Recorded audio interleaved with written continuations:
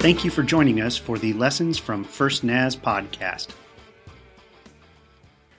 This summer, we have been working our way through the essential beliefs of the Christian faith, believing that just as championship sports teams are built on mastery of the fundamentals, the real basics and essentials of their sport, our church and the church in America could once again return to a place of strength and health and victory if we quit focusing on the things that don't matter and instead focused once again on the truths that are taught to us as the essentials of the faith in the Christian scriptures. And so all summer long, we've been going back to the basics. Now, let me ask you something. If you've been here over the course of the summer and somewhere along those 12-ish, 13-ish weeks that we've been studying these basics, you've had one of those, aha moments. Would you just raise your hand? Okay. You see why championship teams continue to drill the fundamentals? It's because you can always learn more. You can take them to a deeper level. They can go deeper within you. And some of you who've walked with the Lord for dozens of years or for decades just said, the basics impacted me this summer. Good. Well, we started off this study by learning about who God is. I believe in God the Father Almighty, maker of heaven and earth. And we learned about Jesus Christ, and we learned about the Holy Spirit. And while we haven't been, the purpose hasn't been to study the Apostles' Creed so that you guys know the Apostles' Creed. It is this ancient expression of our faith that we've had in whole or in part for about 1900 years. And we have it in almost its finished form, like we will confess it here together in just a moment, for about 1,700 years. Some would argue 1,300, but anybody who wants to argue the difference between 1,300 and 1,700 years today? Good. Okay, nobody. Good. Why? Because you understand the essentials, and that's not one of them, right? Yeah, so we've been kind of using the Apostles' Creed as this sort of condensed answer. If someone were to ask, hey, what do you believe as a follower of Jesus? Here's one of the ways that we could explain it to them. And we started out learning about who God the Father is, and today we're going to wrap up the series by learning what it is that He has in store for those of us who love Him, who follow Him, and who stay faithful to Him to the end. And when I was a little kid, there was a weird guy that showed up on television broadcasts of sporting events all of the time. You guys remember? Next slide, please. Yep, it's not Sasquatch. Sasquatch did not show up at any sporting events. This guy, you remember this guy with the rainbow wig? Yeah, he showed up at NFL games. He showed up at NBA games. Man, when behind, you could see him many times through the plexiglass backboard at NBA games. He even showed up, managed to sneak into the royal wedding between Prince Charles and Princess Diana and broke out into a dance that they didn't televise underneath the balcony where the two of them were appearing at the time. His name was Rollin Stewart. He was, be proud, a Spokane native. Yeah, and whether it was at an NFL game or an NBA game or at the royal wedding, he had one message that he wanted to get across to the world, and it was either printed on his shirt or on a big sign that he would hold up. And that sign always said, John 3:16. That's the sign that he always, you guys, come on, football people. You remember John 3:16 guy? Yeah. Well, he had this one message. And he just put John 3:16 up there, and he figured everybody who knew John 3:16, they'd remind themselves of it. And folks who didn't know who John was or what those numbers were would look them up. And this was before the days of the internet, when you actually had to look things up and ask people. And he just carried out what it was his form of ministry of this message for well over a decade. That's before he went crazy and went to prison. But all the same, if you grew up, maybe not before he went crazy, if you grew up going to Sunday school like I did, you probably memorized that verse. And just as Pastor Kaylee's having our kids learn the books of the Bible, they learn verses from the Bible as well. And one of those staples, one of those things that we make sure children learn who are brought up in the faith is the truth of this verse, John 3:16. Most of us who are old enough to have memorized it as part of Sunday school probably also memorized it in the King James Version, huh? Yeah. And so it's up here in the King James Version. And would you just humor me for a moment and read it out loud with me, King James style? I mean, that doesn't mean like, fake a British accent. It just means get the F on the end of believeth, okay? For God so loved the world that he gave his only begotten Son, that whosoever believeth in him should not perish, but have everlasting life. I got candy for learning that when I was a little kid. They were baiting me, and it worked. And boy, am I glad, because the truth of this verse has become something that I have built my life upon. That verse, I think, has rightly at times been described as the summation of all of the Christian scriptures and of the teaching of Jesus. I will not argue with either of those claims. I think, in fact, that I agree. The Bible as a whole and the teachings of Jesus can be summed up in his claim that there is a God who is a Father, who loves us like no other, who prefers our salvation over his own comfort, who is willing to sacrifice incredibly to make that happen, just so that you and I could have the chance, if we wanted it, to enter into a relationship with him that would become permanent in a way that nothing else in our life ever could be. People by the billions have been drawn to this message. I was as a little boy and still am today. And that message, whether it came from the poster boards of crazy guys or the rather enthusiastic assertions of preachers like me, or from the mouths of little kids who've come to believe and just want to know for sure that their friends know Jesus. That message has been very, very, very effective, and here's why. It's because there is something in the heart of all human beings that longs for a life that is deeper and has a greater dimension than the mere biological, and that will outlast the biological too. There's something in every human heart that leaps at a chance to be more than an animal in this world, and to one day enjoy an existence that is beyond this place with all of its brokenness and sorrows and struggles.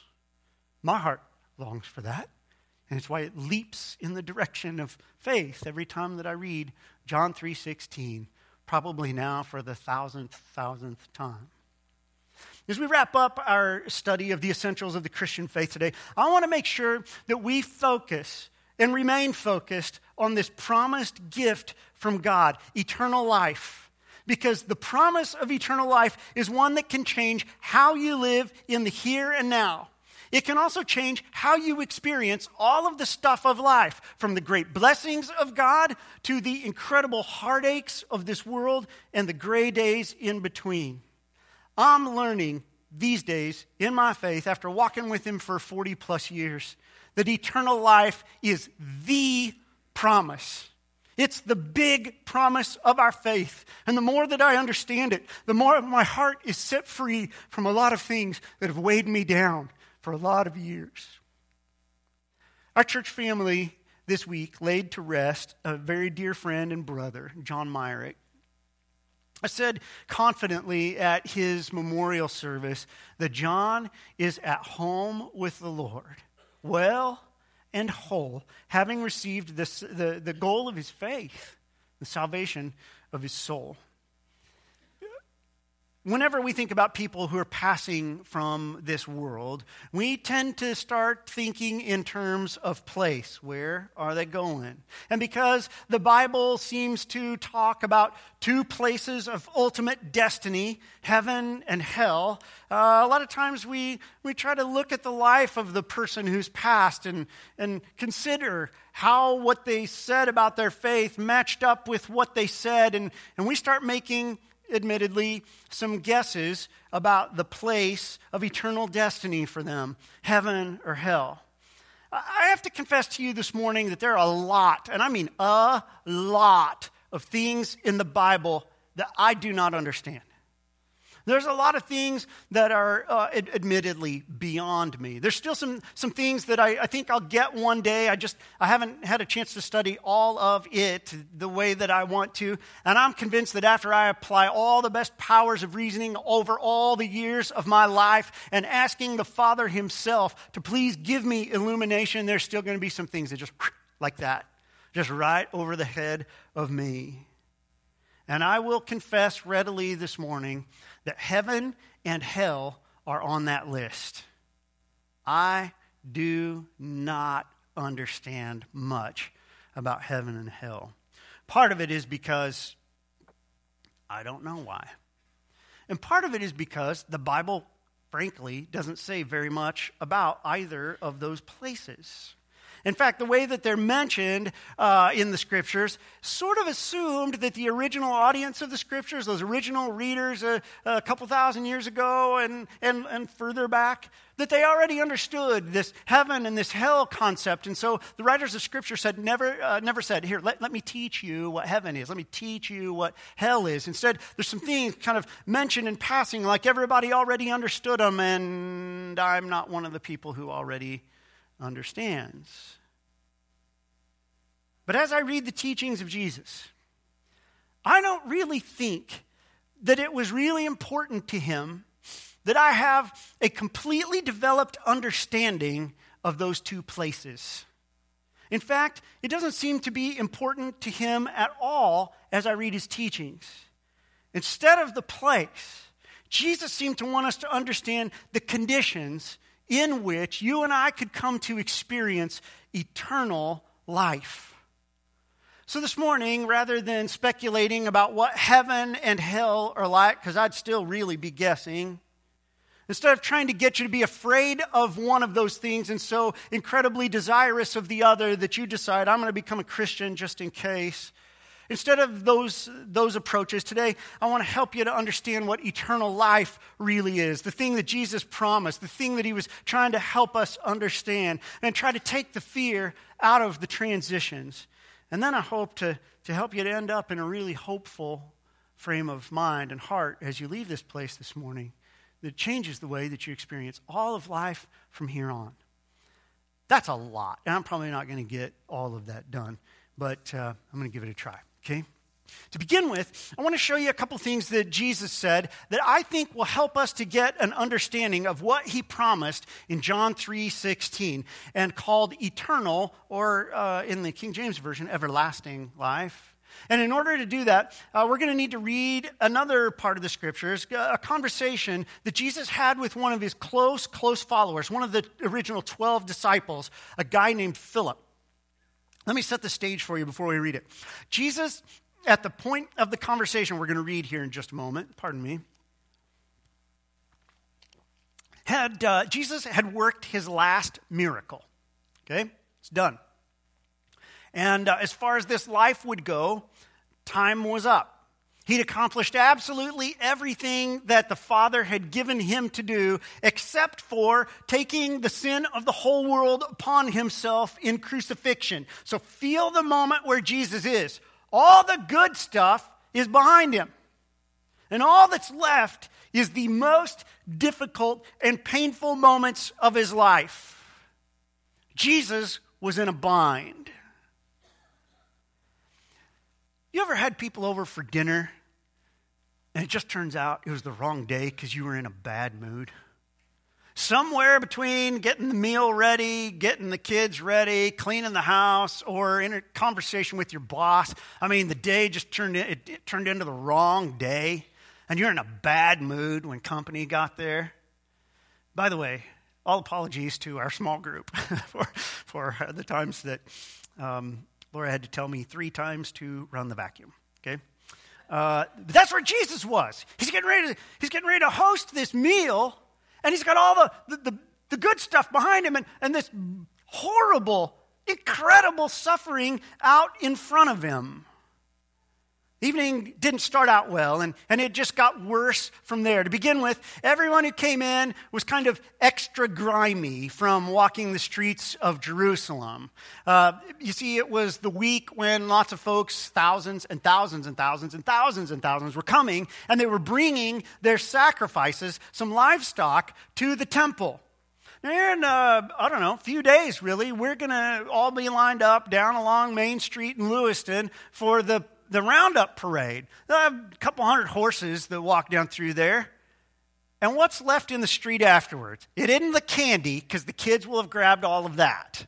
Right? You get the picture? Thousands of livestock animals being paraded into the temple. These guys have walked through the streets of Jerusalem and gotten the dust all over them, and they come in for dinner, where it is customary that the person who's hosting the dinner will have arranged for a servant to wash the feet because they wore sandals and yuck, right? But the guys who were sent ahead by Jesus to set up the meal didn't get a servant, and so now everybody's showing up, and it smells like, and nobody will budge. Because everybody thinks that somebody else ought to do it.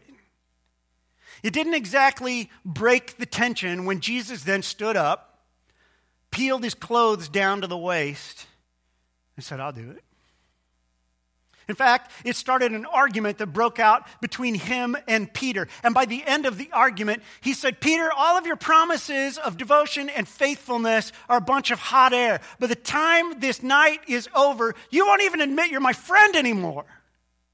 Save it. And while they're eating dinner, he says, by the way, there's another betrayer among us too besides Peter.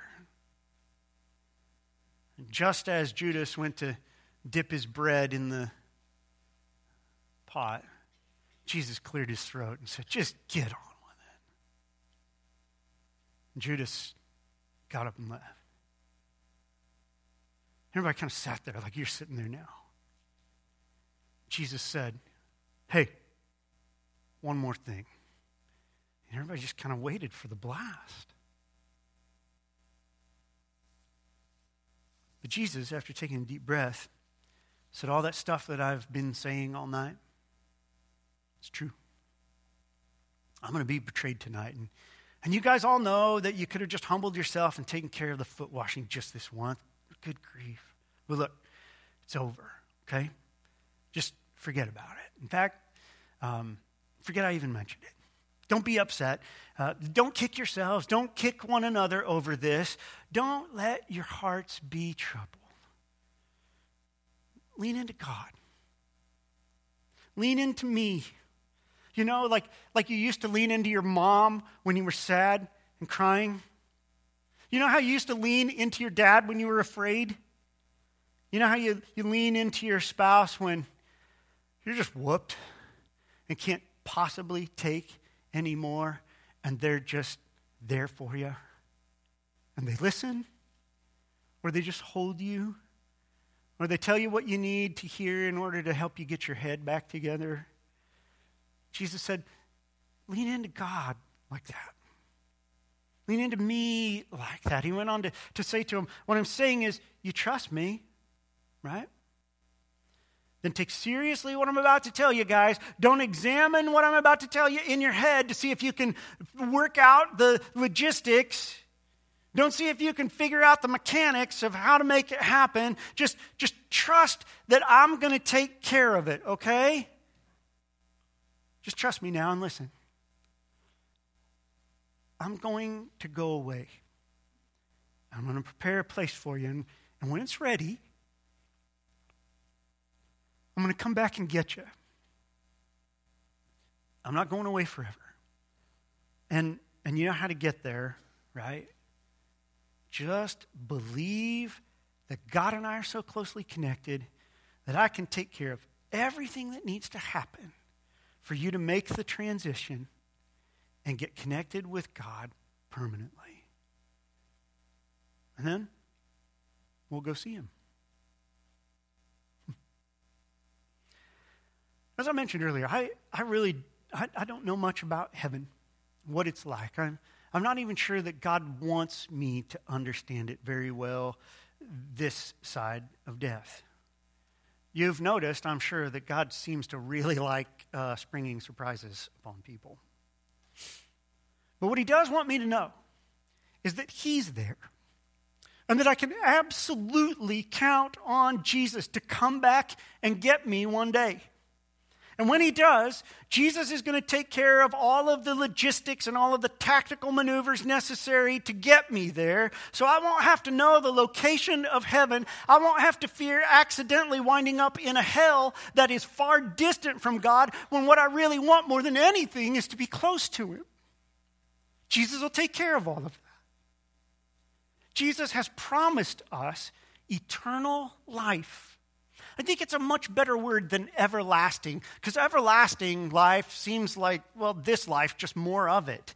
Frankly, have you had some days you'd rather opt out of than to get an eternity full of them? Yeah, me too. Jesus promised us eternal life. He laid down his physical life, and he took up a deeply spiritual, eternal life, took it upon himself so that he could then share it with all of us. But a bunch of us Christians have been wanting a paradise and called heaven, and maybe some mansions within it. And when we focus on those things, we prove that we have completely missed the Savior's point. Completely missed the blessing of the promise. I don't want a bigger house to vacuum. That ain't heaven. Jesus promised, not that. He promised that we'll get to be with him. Yay. We'll get to be with him. We'll get to be with the Father. These ones that we've struggled to believe in our whole lives. And some days almost gave up struggling. Amen? All of our faith suddenly one day is going to turn into something undeniably real for us. You won't have to believe anymore because you will experience it. And that reality will settle into a permanent situation where we never have to worry about losing it or losing anything else. Doesn't that sound heavenly? Yeah. I got a secret for you. You don't have to die to experience all of it. There's some of it that you're going to have to wait for. You're going to have to wait for some of it, but not the trusting part. You don't have to wait for the leaning part where the Lord receives you and comforts you and supports you and strengthens you and helps you. You can lean into him now. What I've been describing in a little bit earlier in the sermon, the heaven part, and being there with him, it's really a kind of a relationship in which it takes a lot less faith and hinges a lot more upon just being present. And haven't you wanted that for some time? A connection with God that you didn't have to work so hard at? A connection with him that took less faith and seemed more real? Am I the only person here who wants that? You're with me, right? Yeah, I've been longing for that for a long time, hoping for a day where it takes less faith to be with God than it does right now, a day that takes less trying. Jesus has promised that he will deliver exactly that to everyone who wants it, and he is going to make good on the promise. I know, because he made good on that promise a week ago for John Myrick. For most of us, we will go through a transition between the worlds, like John has. By the way, Jesus himself went through that transition too. If it seems extraordinarily cruel, remember Jesus himself said, I'll do it too. For most of us, we're going to have to go through that transition that we call death. But the Bible also seems to paint the picture that there will be a whole world full of followers of Jesus that will miss death, that he'll come back and he'll receive them and us into his heavenly kingdom, and some of them won't have to go through death. But for all of us, there's going to be some kind of change that the Bible refers to as a resurrection. And while I don't know everything about that either, as I read the scriptures, it does seem to make clear that our resurrection will be modeled after that of Jesus himself. There will be real bodies involved in some way differently than the ones that we currently have, but I don't know that the details of all that really matters a whole lot. We tend to focus on this transition between our temporary physical existence and the day that we get to go to God. We focus on the transition in between there because it's full of so much mystery and sometimes it's full of pain, but Jesus didn't focus on that. The Jesus, mind you, who knew he was going to be tortured to death, didn't focus on the transition. He focused on the being with God part. The writer to the Hebrews says, "For the joy set before him, endured the cross, despising its shame, but laid hold of what waited for him."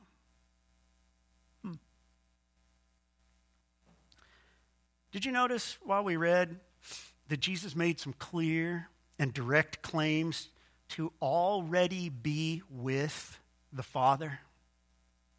He didn't talk about being with the Father as a future event, as though it had to wait for relocation to a place called heaven. Instead, throughout that passage that we read, Jesus kept saying, "He's in me, and I'm in him." If you read John chapter 17, we read from John 14. If you read John chapter 17, Jesus, right before he's arrested, says, Father, make sure that they are in me and in you and we're in them, and get this whole thing all knit together so that we're together. Jesus made very direct claims that he was one with the Father this side of heaven, and he was teaching us that we can be too. Jesus said all of this prior to his death, prior to his resurrection, prior to his return to heaven. And it means that it's possible for you and me prior to his return to earth. It means that some very real portion of what we will experience one day in heaven, that one day in heaven kind of life, it can be experienced by you and me in the here and now. And it comes by making that kind of connection your life's utmost purpose and goal. We read in the Old Testament, before Jesus starts really talking about paving the way, God said, "They'll find me when they seek me with their whole heart." You want to know how to get ready for that eternal life existence that you're going to enjoy one day in heaven? Here's how. Enter into it now. Enter into it now by seeking God with your whole heart. Enter into that heaven kind of existence in this life by loving God with everything you've got. Enter into that heaven kind of existence by loving your neighbor as much as you love yourself. Jesus said that the whole Bible is summed up in those things. In other words, if you lean into God in these ways, trusting him to take care of all of the transitions and all of the mechanics and all of the transactions, you will find yourself not one day in heaven, but here and now, enjoying a state of relationship with God that you find a hard time to describe well enough for your friends to go, "Yeah, I get it." You find yourself enjoying a state of relationship with God that is otherworldly and that will certainly ease your transition into the next state of unfiltered presence with God. Jesus said, leaning into him is how you get to the Father. You've seen the the trust fall, right? The million trust fall videos, and you've done them in youth ministry and all of that. You may have done them in corporate team building events where one person stands behind somebody who and because they trust, and they're caught. Jesus said, lean into me. And it will connect you with God the Father and create a bond that can't be snatched away from you, that will withstand temptations. It will withstand trials. It will withstand suffering. It will even withstand physical death, and will connect you with the Father forever. Jesus said, leaning into him, that's how you get to the Father. So today, as we close, I'm going to just pray a simple little prayer, and I'm going to pray it for myself because I want to be connected to him. I want to learn to lean more because I want more of the peace that he promised in this life for the people who lean into him. And if you want that too, you can just kind of, say the same thing to God. In the leaning, in the trusting, you will find a real connection with God that one day will turn from a faith-based experience into an experience-based experience. And from what I hear, it comes a lot faster than you think.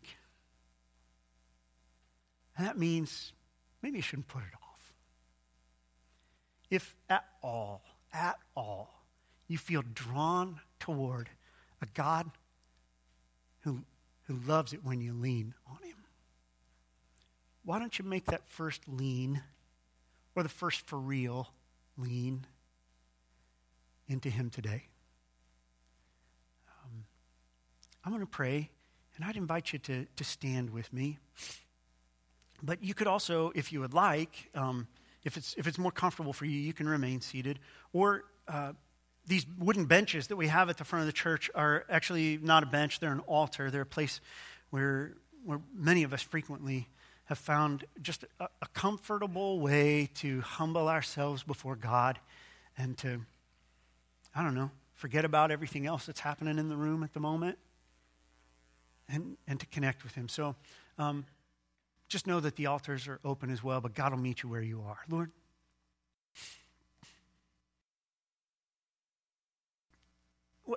the things that I do read about heaven make it sound incredibly glorious. But the words in the Bible that talk about heaven paint in such, dramatic ways that it seems almost exaggerated, like it's make-believe. And I'm not about to say that I don't think that those pictures are true. I think my mind has failed to understand how beautiful, incredible, peaceful, tranquil it's going to be. But I do get the best part. The best part is I'm going to get to be with you. I've wanted that my whole life. An awful lot of it, I just thought I wasn't good enough. When I'm honest about my track record, I know I've done some things that ought to disqualify me from any kind of relationship with you. But the same Bible that tells me in ways I can understand about the best part of heaven also tells me about the best part of life on earth. It's that I can be forgiven of my sins. I can have my record expunged. And I can have a real life connection with you in the here and now if I'll just trust you. If I'll just trust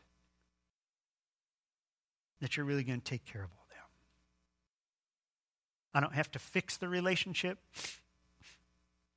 I don't have to make reparations for all the wrong things that I've done. There's no prison sentence awaiting me. No hell. If I just trust you.